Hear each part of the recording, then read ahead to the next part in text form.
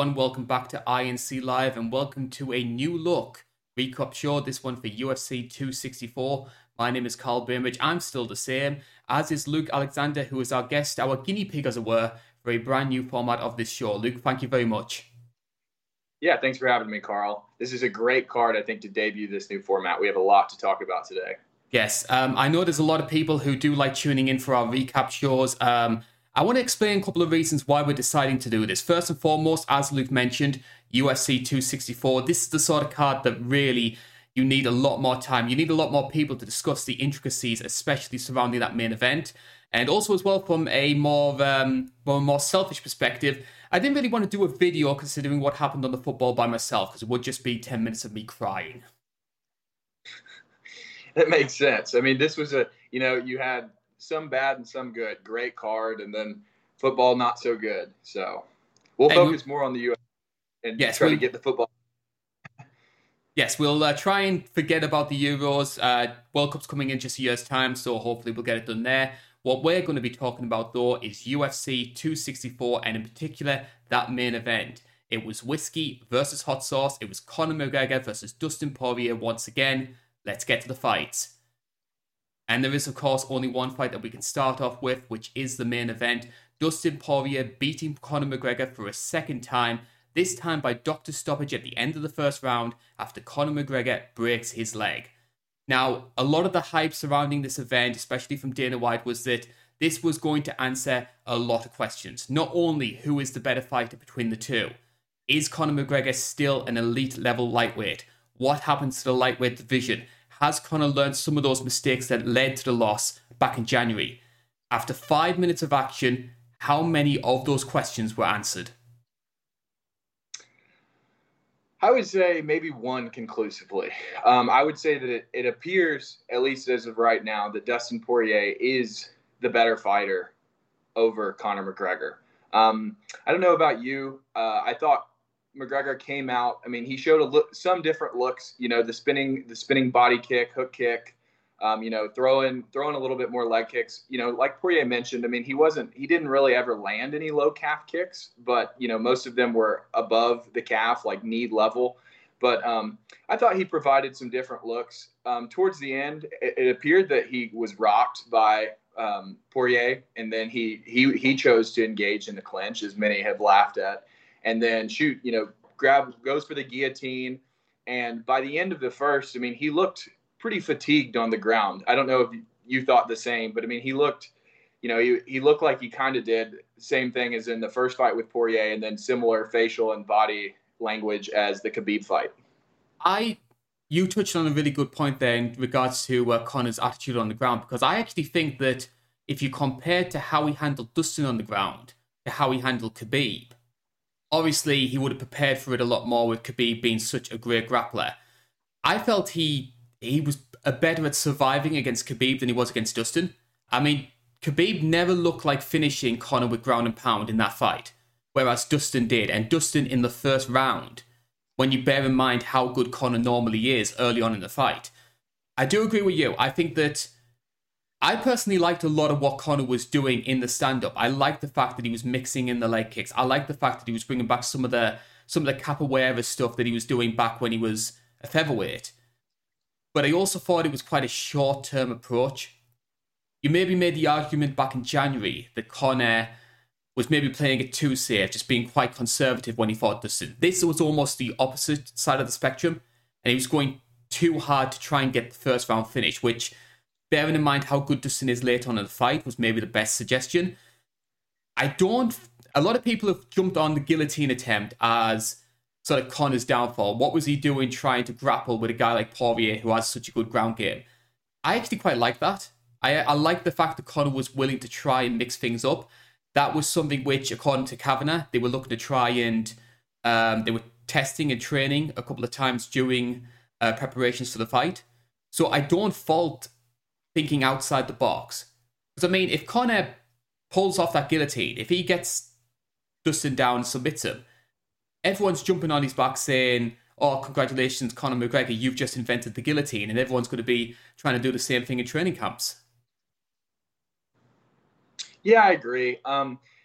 for Kavanaugh to say that, it was pretty surprising. I mean, I don't, anything, guillotine's a 50-50 move, especially pulling guard for a guillotine. I mean, any move that is a 50-50 payout or even less, going against a grappler like Poirier, I probably wouldn't want to concede the ground. If you're McGregor, not only does going to the ground probably means you're going to ride out and lose the rest of the round. He really hasn't been able to show any ability to get back up to his feet.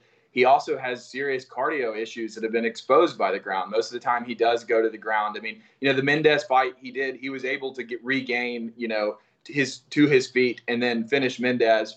But, as far as lately goes, he's really not shown much promise, getting up after being grounded for a significant period of time. And I mean, I guess, it's so tough with McGregor because, I mean, he did blatantly cheat in this fight. He blatantly cheated in the Khabib fight with putting, fingers in the gloves. And, I mean, that is the only reason Poirier did get up off of him was because he was holding Poirier's glove and trying to pull him into up kicks. So, of a future fight down the road, I really hope they have someone in there other than Herb Dean who's able to stop that because it's, if you have holes in your game, you can't cheat to patch those holes. And the big irony was that Dustin letting Conor back to his feet maybe gave Conor that stand-up opportunity. Now, depending on who you believe, depending on what John Kavanagh says, what Conor says, what Dustin says, arguably in those final 10 seconds, that was when Conor threw the kick that led to the end of the fight. Right. Yeah, it's tough to say. I mean, as as both, passionate consumers of MMA media, the check debacle has been explored so much already. There's so many YouTube videos breaking down, if there was a kick that was checked, if not, if it was the knee, if it was the elbow, if it was the front kick, if it was the leg kick. It's really tough to see. But, yeah, as far as the directionality of that fight, I mean, I don't know. What did you think? When McGregor got back up to his feet, he looked fatigued, but I mean, I don't think that he was totally done. But, I mean, obviously, most judges, I think 2 of the 3 judges scored that a 10-8 round. So, obviously, that would be a pretty substantial obstacle for him to come back to win that fight, apart from getting a finish. I personally wouldn't have gone for a 10-8. I think the Conor showed enough to try and avoid that outcome. What I do think, though, was that had the fight gone into a second round, I don't see Conor coming back from it. I think Dustin would have started piling it on. I don't think it would have been like a one-shot knockout like the second fight. I think it would be a case of rocking Conor, having her up against the fence, and then Herb having to step in and say, that's it, I'm done. I agree. I mean, this fight, if it showed me anything, was Conor's lack of durability. I mean, Dustin landed, the shots that Dustin landed to cause McGregor to clinch were not substantial shots. I mean, they landed pretty clean, but I mean, they were shots back in McGregor's heyday that he would have ate like nothing. I mean, McGregor used to be able to eat a ton of shots. Like, I mean, even as a featherweight, it wasn't like he was unhittable. He's always been, his left hook and the way that he leans over so much, he's used to catching a little bit. But yeah, I have serious concerns about his durability. And I don't know about you, but I feel like McGregor's in a pretty precarious position. In his last fight, he mentioned, he's really here to just continue making highlights. In these past 2 fights, he's made highlights, but maybe not the type of highlights that he wants. I totally agree. And I think that a lot of people question when it's the right time for a fighter to maybe start winding down their career. Like, a lot of people have been sort of trying to put Conor in that same sort of bracket. Now, Conor is not, say, like a BJ Penn, for example. He's not reached that stage. But it's starting to become an issue. I say this for 2 reasons. One, I think the mystique of Conor McGregor is starting to fade. 2, the performances, he's lost a step compared to, say, the Dustin Poiriers, the Justin Gaethjes of the world, the Charles Oliveira's.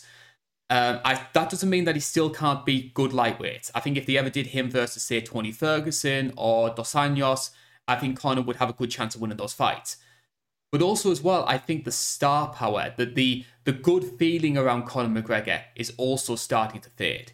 He can still pull decent numbers. I think if he ever does come back from this, he'll still pull another 1 million pay-per-view buys. But a lot more people are seeing him in a negative light. And that brings me on to some of the comments he made after the match was over.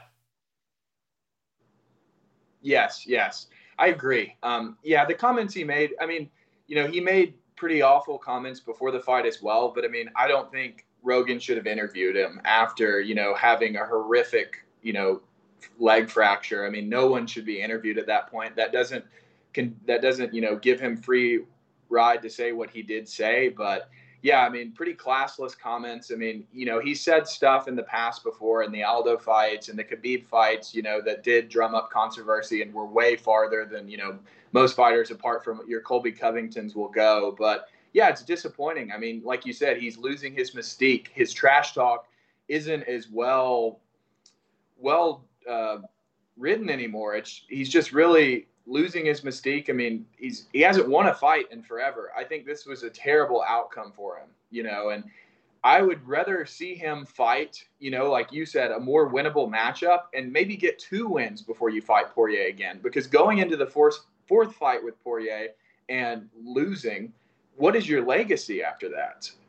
In a strange way, I actually think that the outcome of this fight, I mean, I'm not going to say that someone breaking their leg is a good thing, but when you listen to what Dana White has said, he says that Dustin Poirier versus Charles Oliveira will happen for the title next, but he also said Dustin Poirier versus Conor McGregor 4 will happen when Conor's ready.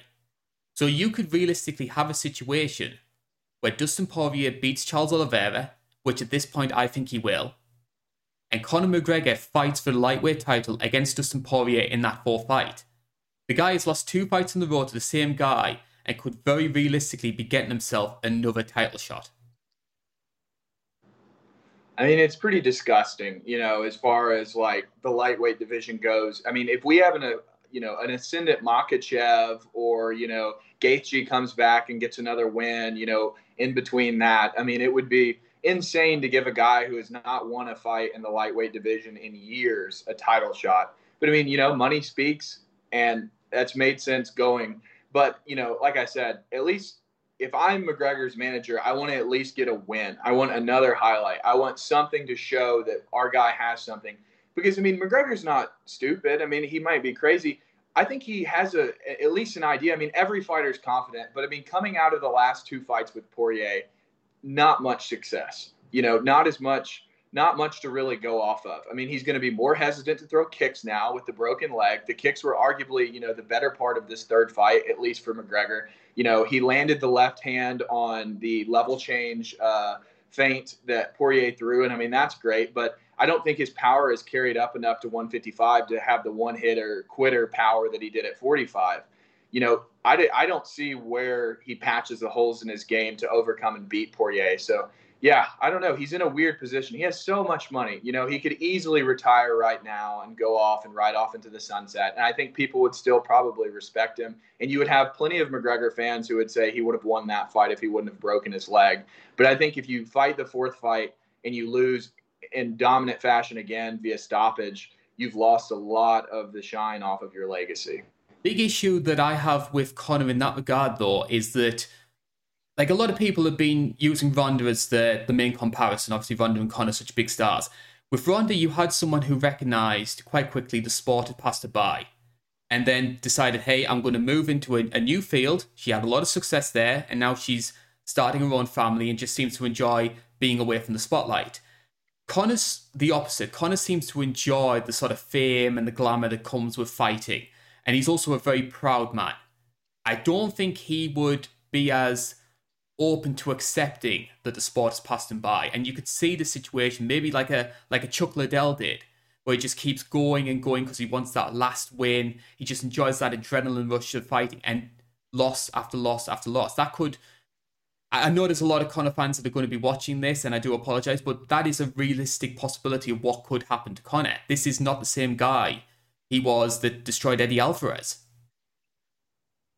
Yes, and I mean, for the Conor fans, I mean, he needs a win. He needs to, if he really wants to heal up and come back, he needs to win against legitimate competition. He really does. Like, he just needs to get back. I mean, with a win, I think that, people forgive the stuff that he said in the Poirier fight. I mean, he has, the opportunity to rewrite the wrongs and, like he loves to do, put out another highlight.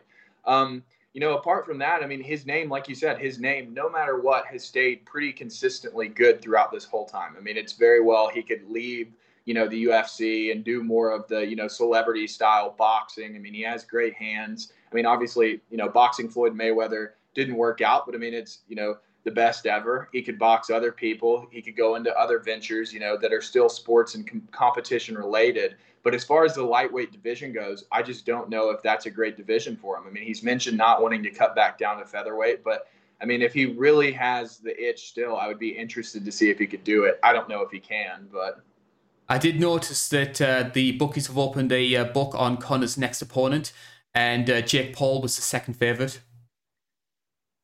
Yeah, it's pretty interesting. I mean, everyone's acting like it's a foregone conclusion that he's going to heal up and just, be back to fight shape. I mean, this is a very grievous injury that he suffered, and not everybody is a Chris Weidman. So, I used to love the guy. I wish the best for him. I hope he has a great recovery and, hopefully, I mean, in my humble opinion, I think he needs to get a win and he needs to get a new camp. If not totally a new camp, just get some different looks, get some different sparring and training partners, like just inject something different. I think he's, he's at a point in his career where he's at a real crossroads. The discussion about Conor McGregor could continue ad nauseum for the next 3 or 4 weeks or so. What we're going to do, though, is going to be talking about some of the rest of the card. Now, there's plenty of stories, plenty of big moments from this card, which we could be discussing in a lot more detail. For you, Luke, in particular, what do you think was the second biggest storyline coming out of this card? We will get to some of the finishes. Some of the finishes were great, but I mean, they were in fights that weren't as big fights for their respective divisions. I mean, the co-main event was not a great fight, but I think it was an interesting fight because it didn't really give us much to go off of in the welterweight division. We had what's virtually a top contender fight. And I was very surprised to see that fight played out the way that it did. I thought that in his past few fights, Wonderboy had been a little bit more aggressive, wins against Jeff Neal and Vicente Luque, Gilbert Burns' training partner. He looked to be a different Wonderboy. He was mixing in a little bit more volume compared to his older fights. He was a little bit more tentative with his fight with Gilbert Burns, and I think that he felt Gilbert's strength early, and Gilbert was able to do what no one was able to do for Wonderboy for a while, which was, consistently get him to the cage and take him down. Gilbert wasn't really able to do much with top control. It was kind of a weird area of the cage where they were, kind of up against the cage to where Gilbert really couldn't work on top of him or get any, dominant position. And then, the end of the fight is kind of marred by Gilbert, repeatedly hammer fisting Wonderboy in the back of the head. But I think that this fight's interesting in the fact that it really didn't give us a top contender for Kamaru Usman, and Colby Covington is kind of still hanging in the mix. Which I don't 100% agree with, considering that Colby's last win was against Tyron Woodley, who's no longer in the UFC, but that's an argument for another day. I actually came out of this fight with a lot more respect for Gilbert than I did going into it. I mean, I have enjoyed Gilbert Burns' rise up the rankings, and I personally picked him to beat Usman going into 258.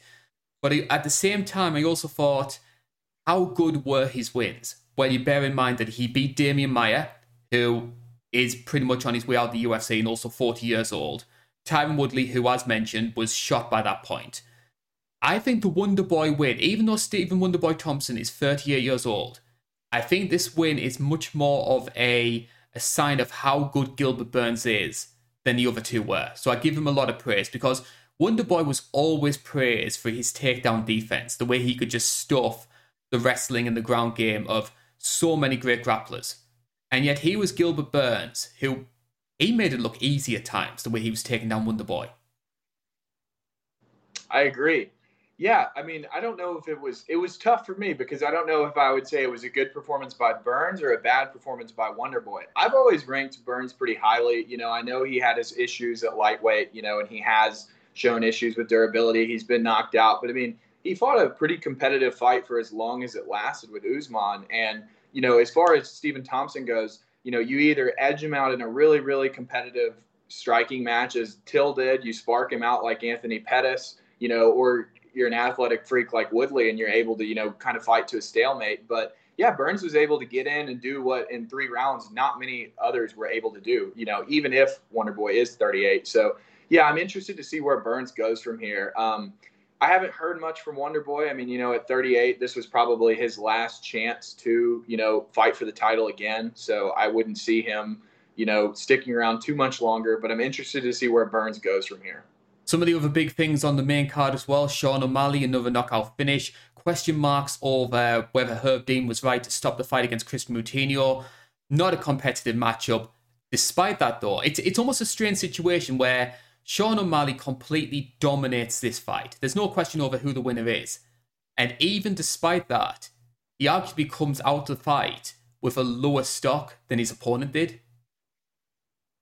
Yeah, he did. And I mean, his opponent didn't land all that much on him, but I mean, it showed more holes in Sean's game. I mean, Sean had to stay in there a little bit longer. We saw that Sean really doesn't like leg kicks. I mean, Sean seemed very uncomfortable anytime a leg kick landed. It's a guy who's had previous issues with his legs. And then obviously, Moutinho's pressure provided a unique foil for what Sean's style is. So, ideally, Sean would have had him out of there in the first round when he had him severely rocked. It was, right down to the end of the round, and Moutinho's able to get away and survive. So, I mean, if you're the O'Malley camp, you're kind of, frustrated that you weren't able to get him out of the first round. But, yeah, it's interesting. I mean, Moutinho's a tough as nails guy. I mean, 9-5, not the greatest record, but, I mean, hopefully he gets at least one more fight in the UFC. And, O'Malley versus Font's a pretty interesting fight, and I'm definitely leaning towards Font in that fight. Speaking of Rob Font, I actually read somewhere that in the aftermath of 264, Chris Moutinho already has more Twitter followers than Rob Font does. That's absurd. I mean, it makes sense. I mean, he's been on a much more watched event. And I mean, Moutinho was very smart. I mean, he had the lime green hair. I mean, it was a very interesting thing to watch get punched for, 2.5 rounds. So, yeah, I mean, hopefully I'm really happy to hear also Moutinho received a bonus. Yes. Because I think it was $17K show money. I mean, that's disgusting. In terms of other things, was there anything else on the not on the main card, but on the rest of the card, in the prelims, the rest of the main card fights that stood out for you? It was great to see Tai Tuivasa get a win over Greg Hardy. Many members of the MMA media mentioned it, but I mean, Greg Hardy has not had a win. Now, every one of Greg Hardy's wins comes against opponents who are no longer in the UFC. Greg Hardy, awful criminal past. I really hope he gets cut. I think this kind of shows his ceiling. I mean, granted, he did rock Tuivasa before, being finished himself. But, yeah, I mean, I think Greg Hardy's a bad look for the UFC, and I don't think he should be in the UFC anymore. So I was very happy to see Tai Tuivasa get that knockout. Irene Aldana continuing her rise. I mean, she's someone who I'm very interested in the bantamweight division, and I think over time she's began to flourish. I mean, she's someone almost like a Chookagian, like we talked about before. I think a lot of these women fighters who are a little bit more new, they have great striking fundamentals. They didn't have the power before, but Aldana's really been sitting down on her shots. I mean, she sat down on that left hook and, put Kunitskaya on her butt. So I'm really looking forward to see Aldana continue her rise. I mean, she's someone who could provide a really interesting challenge to Nunes. I think that Aldana has a lot of power and maybe might even have a technical edge in her boxing over Nunes. And she's long for the weight class as well. Very long. She is great. Like, honestly, I would. What about you? Honestly, I would love to see Aldana versus GDR. I think that could be a fantastic strikers match. I agree. I think it would be a really interesting kickboxing versus boxing match. And, Aldana didn't have the best fight against Holmes. She mentioned, that she had COVID and had an injury. But, yeah, I would love to see. It would be a great fight to see where Aldana is right now. Arguably, GDR gave Nunes one of her best fights in past memory. So, if Aldana is able to get past Germaine de Randamie, it could definitely show that she could be a challenge to Nunes. In terms of me, for the other prelim fights that stuck out for me, Ilia Topuria. A lot of people had Ryan Hall down as almost this hoodoo man of the featherweight division. Like, because nobody saw, he was such a tricky opponent to face, but you didn't get much upside from beating him. He completely starched Ryan Hall. And he's 11-0, 12-0 now? He's one to watch out for in that division. I love Topuria. I mean, I side with Ed Gallo and the Fight Site guys. I mean, Topuria is one of my favorite prospects. When this match was made, I was salivating because this is what I pretty much saw. You know, we've seen Hall in fights not be punished for, you know, the Granby or the roles that he does. But yeah, I think Topuria fought, in my opinion, a perfect fight. He went, he engaged when he needed to engage. When Hall gave up his back, he would sneak in and catch him with shots. And then finally Hall went to post with one arm. Topuria trapped the post arm under him and just teed off with ground and pound. Like you said, this is a thankless fight. Topuria winning this fight, it's a great win. I think Hall was on a 6-fight win streak. So, I mean, you snap Hall's 6-fight win streak. Hall had beaten, BJ Penn, Gray Maynard, some notable names in there. Darren Elkins. But yeah, Darren Elkins. Topuria is 11-0, and I would love to see him face, some higher ranked competition after this. And I'm going to give it praise because nobody else seems to. Jessica Eye versus Jennifer Maia was an absolute war. And I know that Jessica Eye has a lot of critics, a lot of people who think she's not worthy of being in the UFC.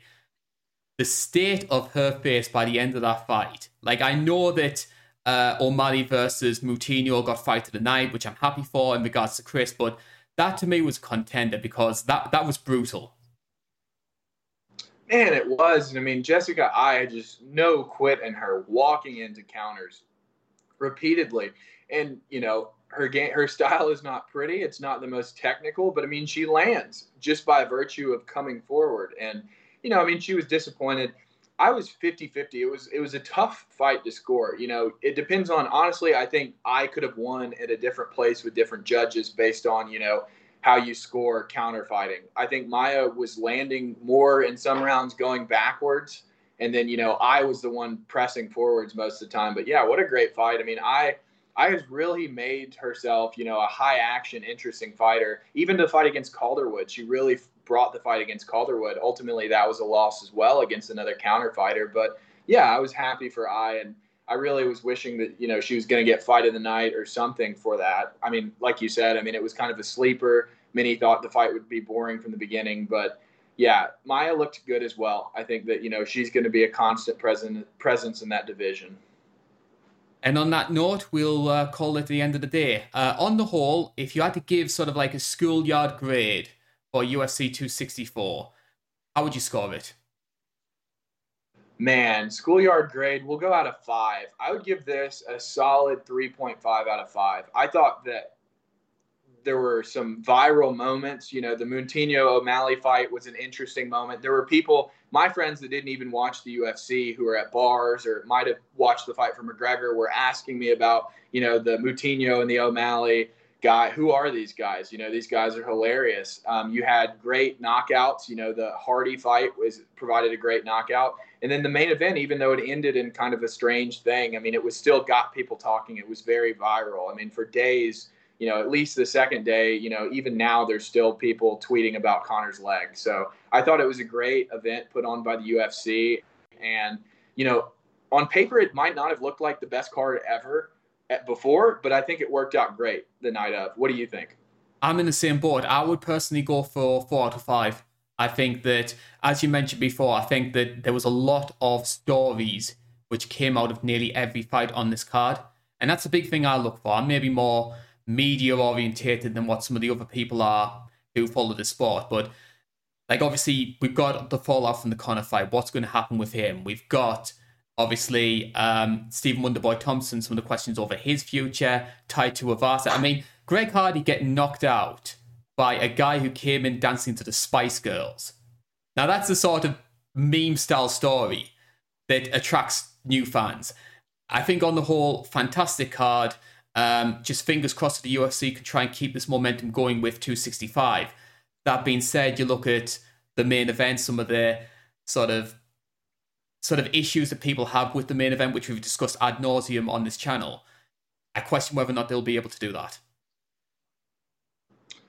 Yeah, I agree. You obviously, not as much momentum as having a McGregor fight. What are there only like 3 fights announced or 4 fights announced for that? Something like that, yeah. So. Yeah, so we'll see. I definitely think. When I went to the last Houston, that one's obviously in Houston as well. That's the Derek Lewis one, correct? Yes. Yeah. So I mean, Houston's a crazy crowd. I mean, they could put some people on there that I think would definitely boost the profile of that crowd. Derek Lewis is a very viral figure. I mean, there's a lot of people that I know who don't follow UFC who know who Derek Lewis is. So, if you're the UFC promo team, I definitely think playing off of Derek Lewis. I mean, Gane is a pretty unknown commodity outside of, really, really hardcore fans, but I think really leaning into Derek Lewis could maybe help them out on that card. And we'll discuss that card in a lot more detail in a few months. Not a few months, it'll be completely out of date. A few weeks' time, UFC 265. I hope, Luke, you'll be with me again to talk about that card, the fallout from it in a lot more detail. Yeah, I'd love to. And I hope that you'll be tuning in as well. This is the new format for the show. We'll probably go back to normal for the UFC Fight Night Makhachev versus Moises. Of course, featuring Miesha Tate's comeback, which is gonna be very intriguing to see. I'll be discussing that on my own, same time in the next 7 days. For now, though, this is the end of the INC recap show for UFC 264. My name's been Carl Bimridge. That's been Luke Alexander. Thanks for having me, Carl. Like, share, subscribe, ring the bell so you'll never miss a video. This is the INC. Thank you for watching.